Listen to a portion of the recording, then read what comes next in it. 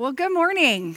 My name is Jenny Sabiston, and I am so honored to be here this morning.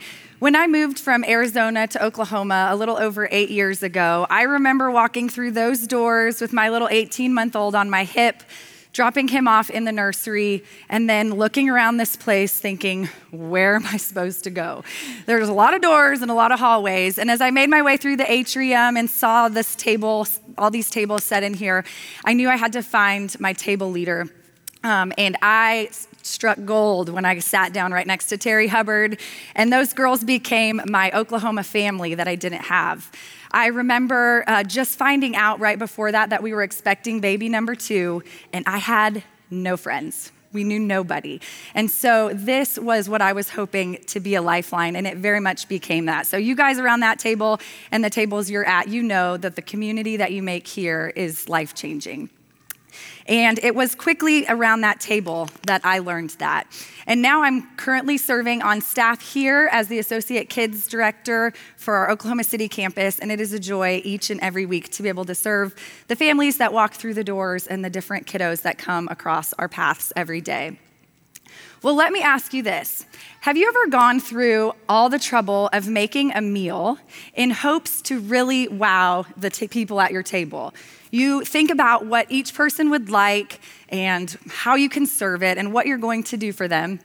Well, this is what I was trying to do with my family one particular time, and I was really trying to pull out all the stops, really trying to just make it a special meal, knowing that the time we were going to spend around it, we could share our highs and our lows, everyone would get along maybe, and we were just ready for a meal. I was feeling really proud of myself as the red and yellow boxes hit the table.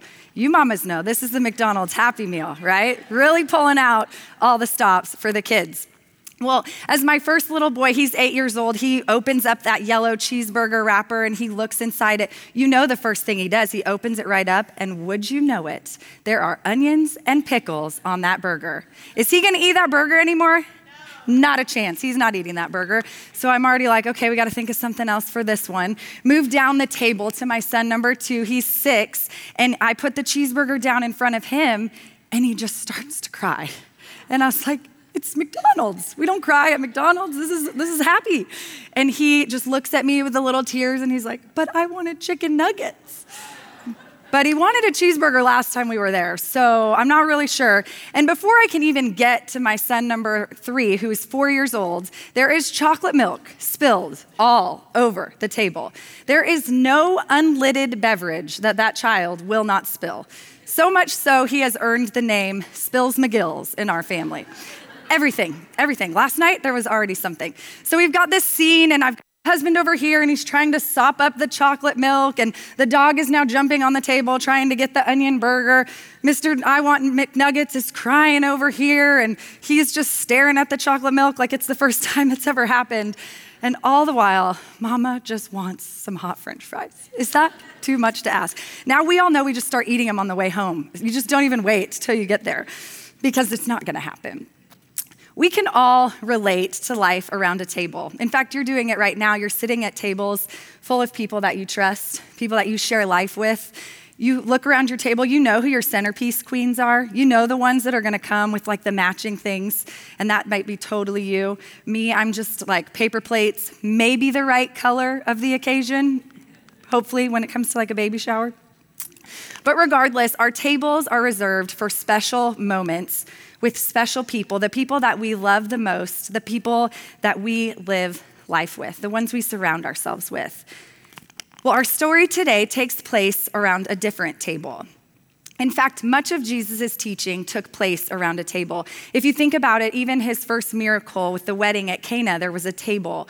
When he was calling his disciples to follow him and he calls Matthew, a tax collector, he invites him to his house for a meal.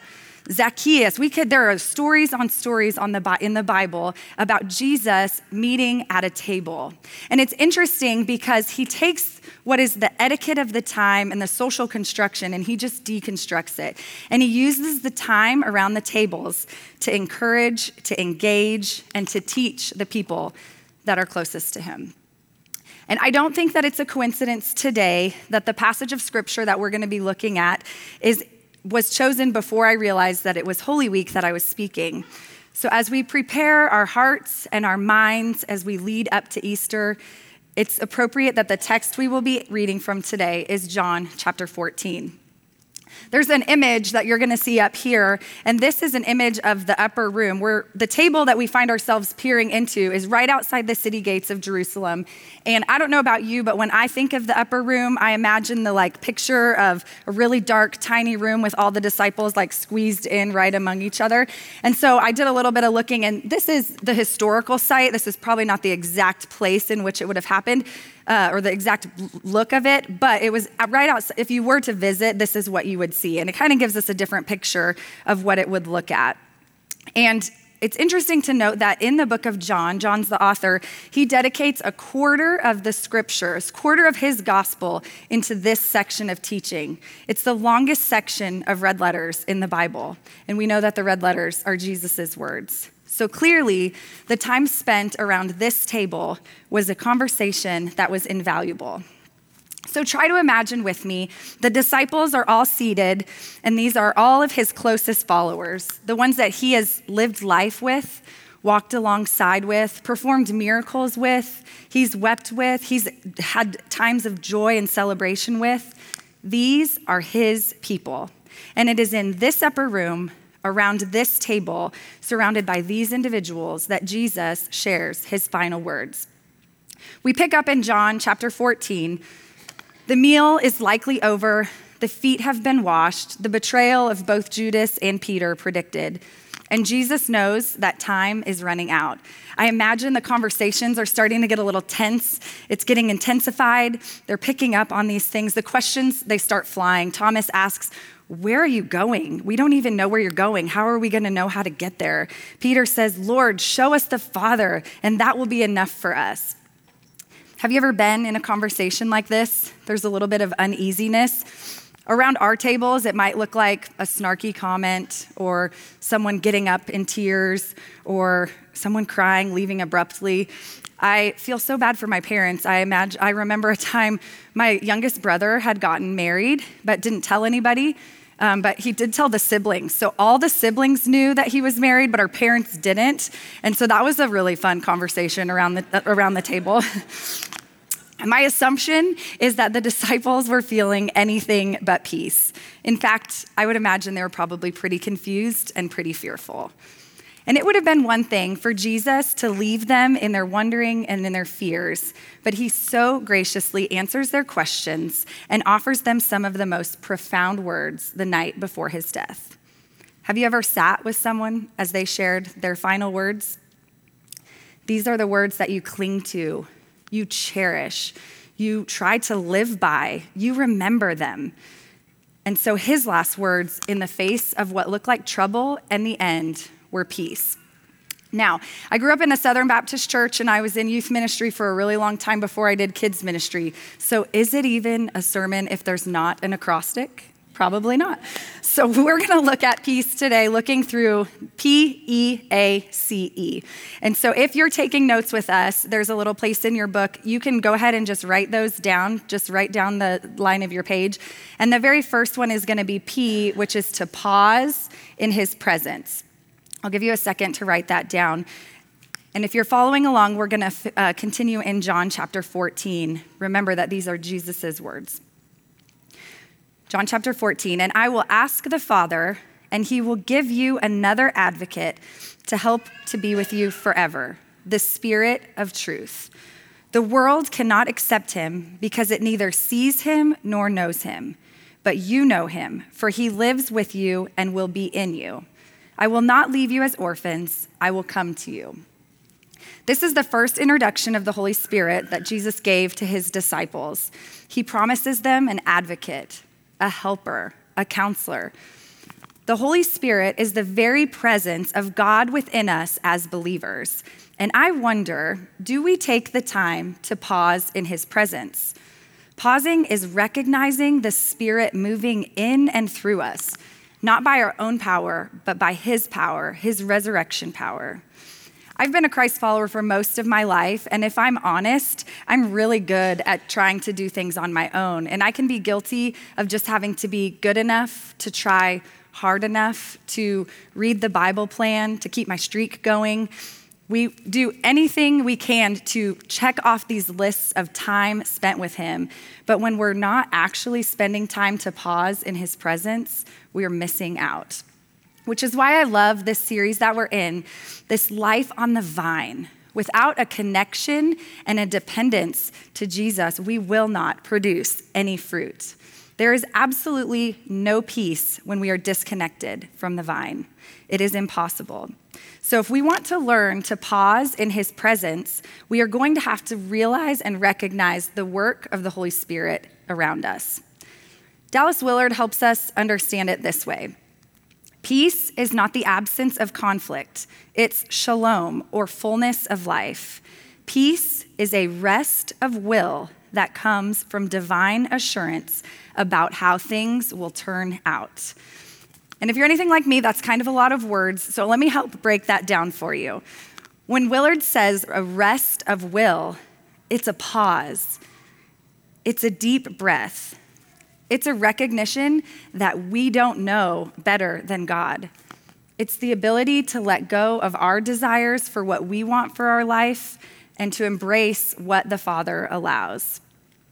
Peace is willing to say that regardless of the outcome, regardless of what I want to have happen, that we will trust in the plans that he has for us. This is a hard one. This is a really hard one because we think we know what's best. We think we know what's best for our lives. We try to control the things that we think we can control.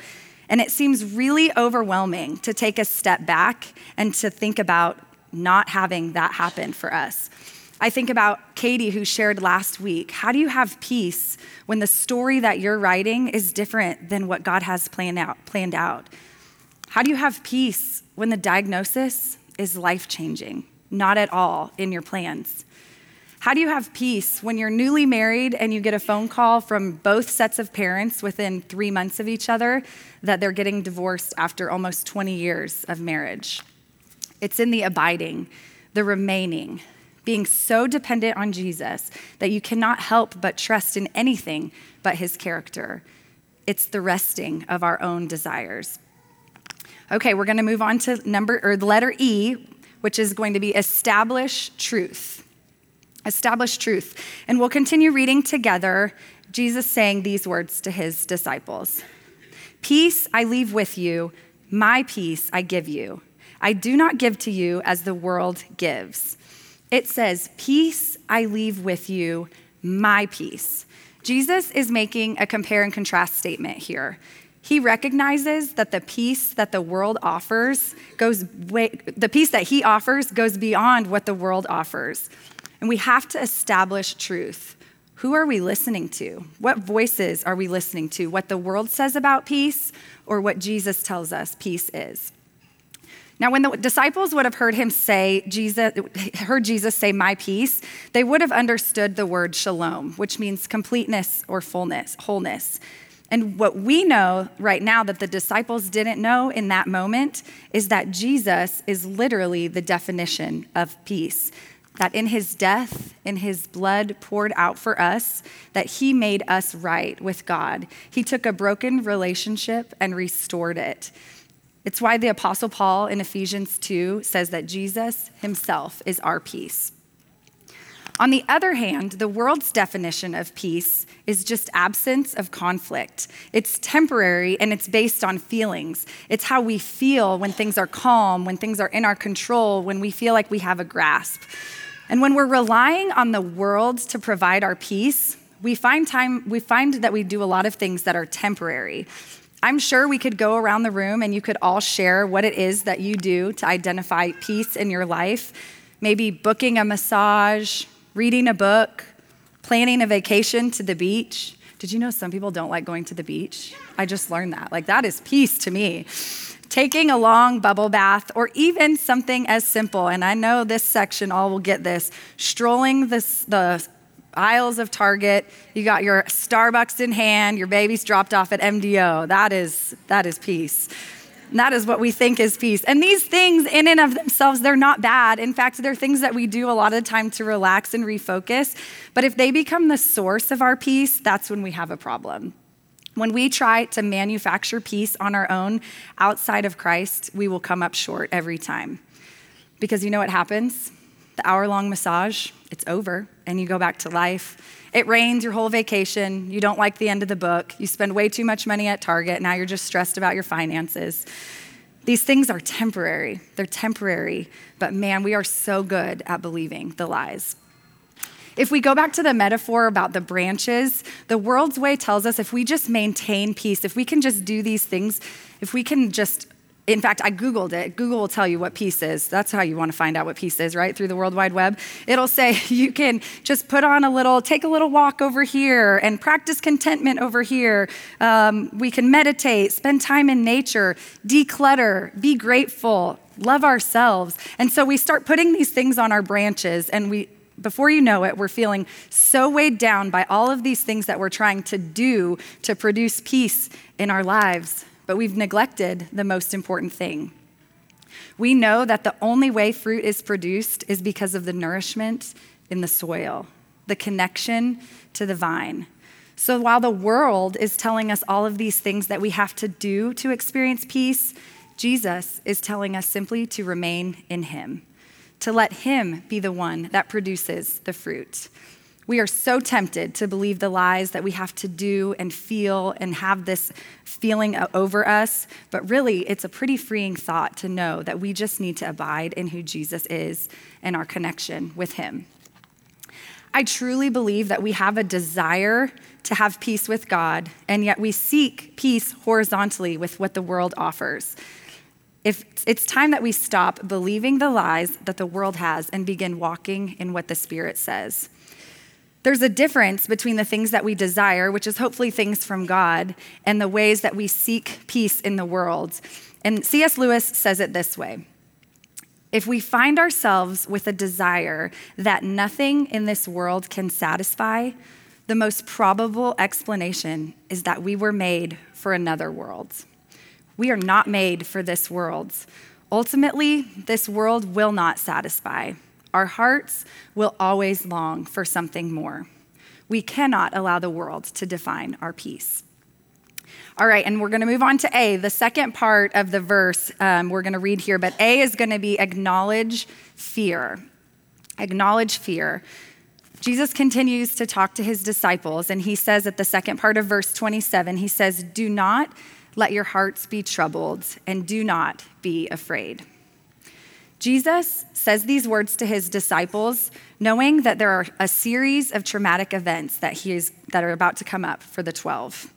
Within the next few hours, the same group that he's sitting around the table with, they will walk to the garden where one of their own will betray Jesus. Jesus will be arrested and taken away. Peter will disown him in fear of association with him, and they would watch from a distance as their closest friend is beaten and led to the cross. Do you realize that Jesus is about to walk through one of the hardest parts of his earthly life? He's about to endure the unthinkable, and yet here he is offering comfort to his disciples. It's just so opposite of how we handle things. He offers them his peace, knowing full well what he is about to do. So when we are afraid, we can remember that Jesus offers us his peace in our fear. It reminds me of a situation I found myself in a couple of years ago. But before I do, I need to tell you two things. Two things you're going to need to know about me. The first thing is my car is my personal dumping ground. I really, really wish this wasn't me. It's almost embarrassing to admit, but it's just who I am. So there is nothing that big old minivan cannot fill. You want water bottles? Katie, your husband would die over the amount of water bottles he would be washing those days. You want sucker wrappers, goldfish crumbs. I mean, you name it. If you need something, the minivan will help you out. And the second thing is I leave my keys in my car a lot, like too much. And the problem is that I usually leave the doors unlocked, or for a lot of us, the key that won't lock if your keys are in there. So we've got a dirty car that's always wide open with the keys right in it. So one morning, as I was starting the circus that is leaving for school, we're gathering all our things. The kids are putting on their backpacks, like dragging them out the door. And I look out into our driveway and I realize the van isn't there.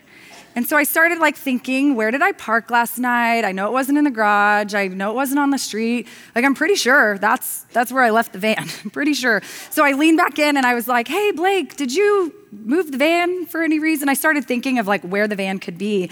Surely someone's playing a joke on me, right? Well, wrong. The nice police officer let me know that this is called a crime of opportunity.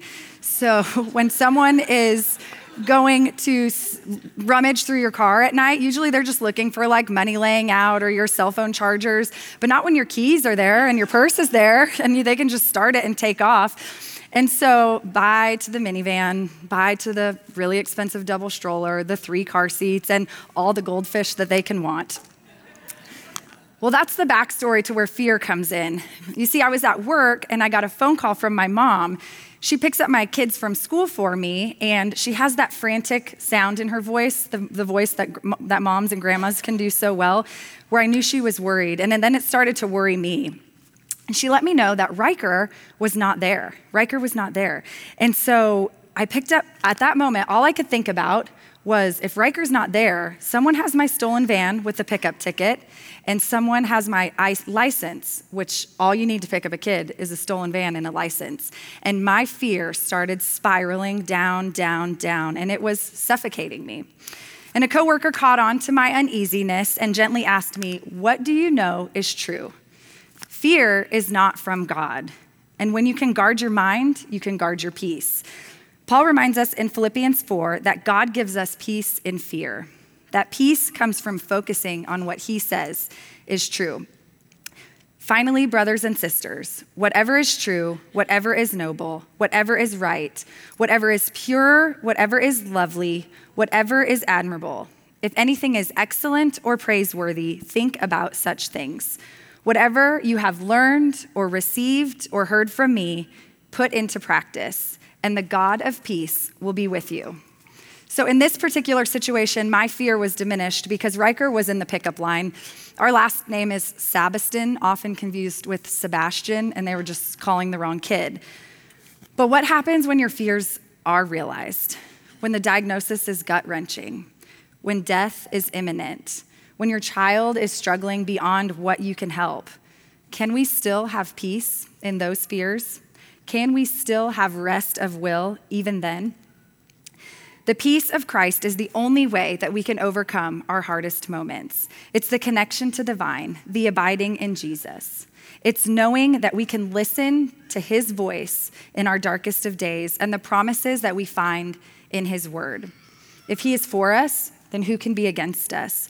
Whom shall I fear? For you are with me. I am with you. I will help you. I will strengthen you. I have called you by name. You are mine. He trades our troubled hearts for peace. He minimizes our fears, and he pours truth into our lives. We just have to be willing to fill our hearts and our minds with his word. All right, moving on. Number C is to commit to letter. It's not a number. We're talking about the alphabet here. Commit to trust. If you remember from the first week of this study, Deidre set us up and she talked about how we abide, and we talked about the vine and the branches. And where we're at in scripture is right in between that. So Jesus is just talking to his disciples. Most likely he says, let us leave. They walk down and he talks with them about the vine. Then we pick up in chapter 16 and Jesus says this, I have told you these things so that in me you may have peace. In this world you will have trouble, but take heart. I have overcome the world. And I love the Message version of this. I have told you all this so that in trusting me, you will be unshakable and assured, deeply at peace. The Bible makes it pretty clear that we are not immune to conflict and trials. So we have our second kiddo. He was born, and he is just the sweetest thing. He was so cute. But man, if you tried to put that kid down, he wasn't that cute anymore. He lived in my pouch. He had to be in one of the carriers. And so you guys know, some of you mamas with multiples, you're chasing the 2-year-old with one hand. You're trying to hold the other one. Your hands are full. It was also during this time that my husband started to have some health issues and struggling with anxiety and depression. He was diagnosed with generalized anxiety disorder earlier in his life, but the unannounced panic and anxiety had started to become concerning. Through a series of testing and specialists, it was determined that the medication that he had been previously described was almost fatal in its interaction with each other. That amidst a genetic blood disorder was discovered. The best way to describe this is how you and I have red blood cells that reproduce regularly. He does not, which makes his immune system compromised and easy to get sick. We are so grateful for the medical professionals who helped regulate this as best as possible, but the reality is that anxiety and depression will always be part of our story. It's a daily fight and a trial that he would gladly not have to experience. This was a really trying season. The physical exhaustion of 2 kids under 2, mixed with navigating new routines as a couple and a couple of really hard deaths for both of our moms, it was leaving us feeling the trouble of the world. And if I'm really honest, it can still be hard to know how to navigate through this. We both talked about how much easier it would be if God would just take this away, but how ultimately it has increased our dependence on Him. While it's not anything we would choose, we choose to trust that God is going to carry us through this battle, that we can surrender our lives to Jesus completely. And He says that by trusting Him, we can be unshakable and assured, deeply at peace. The words Jesus offers at the end of that verse, "But take heart, I have overcome the world." This is a promise that one day the hard stuff is over, that eternity is full of completeness and peace, absent of any trials, and man, I can't wait. There's a worship song that many of you know, and it says, we've sung it in this room, and it says, "When I fight on my knees, with my hands lifted high. Oh God, the battle belongs to you." We are in a battle. We're in a battle, and the only way we can survive the battle is with our hands lifted high and our hearts surrendered to Jesus. We have to. We have to surrender even in the even ifs, even if anxiety is always a battle, even if our kids struggle, even if the relationship is strained, even if you fill in your battle. Even if the circumstances are not what you desire, He is still trustworthy. Okay, and the last one we're going to put up is the E, and this is examine your heart. And I want you to take a look at all of these as you've written them down, and they're all verbs. These are all action words. And I wrestled with this a little bit because they require us all to do something. And if we're really honest, we actually probably prefer it that way. We're pretty good at checklists. You tell me to do something, I'll get it done for you. You need me to accomplish something off of your list, I'm gladly to help. You hand us a checklist, we mark it off. But the reality is, peace has a whole lot less to do with what we are doing. And these will help us shift our focus, but until we spend time in God's presence, we're missing it. We need to learn to spend time asking God for His peace. This sounds a little cliche, and I really tried to find a different way, but it's just the way it goes. I know that time is such a commodity. I know that I'm speaking to a room full of mamas who barely have time to give, to working women who are just trying to make it from the meeting to the mealtime. But we have to reframe what our time spent with Jesus looks like. There's no formula. There's no way you have to do it. He just says, "Come to me." And in the same way He pleads with us to come to Him, He also says that we need to abide in Him. We just need to be in His presence. So it's when you're walking around the room with your toddler and holding their hands as they're falling over and over. It's as you fold each piece of laundry and refold each piece of laundry. It's as you take your dog for a walk, as you are reading a book. It's offering what you cannot do on your own. We have to make time with Him a priority, honest time, where we are asking for Him to take away our plans and desires and replace them with what He has.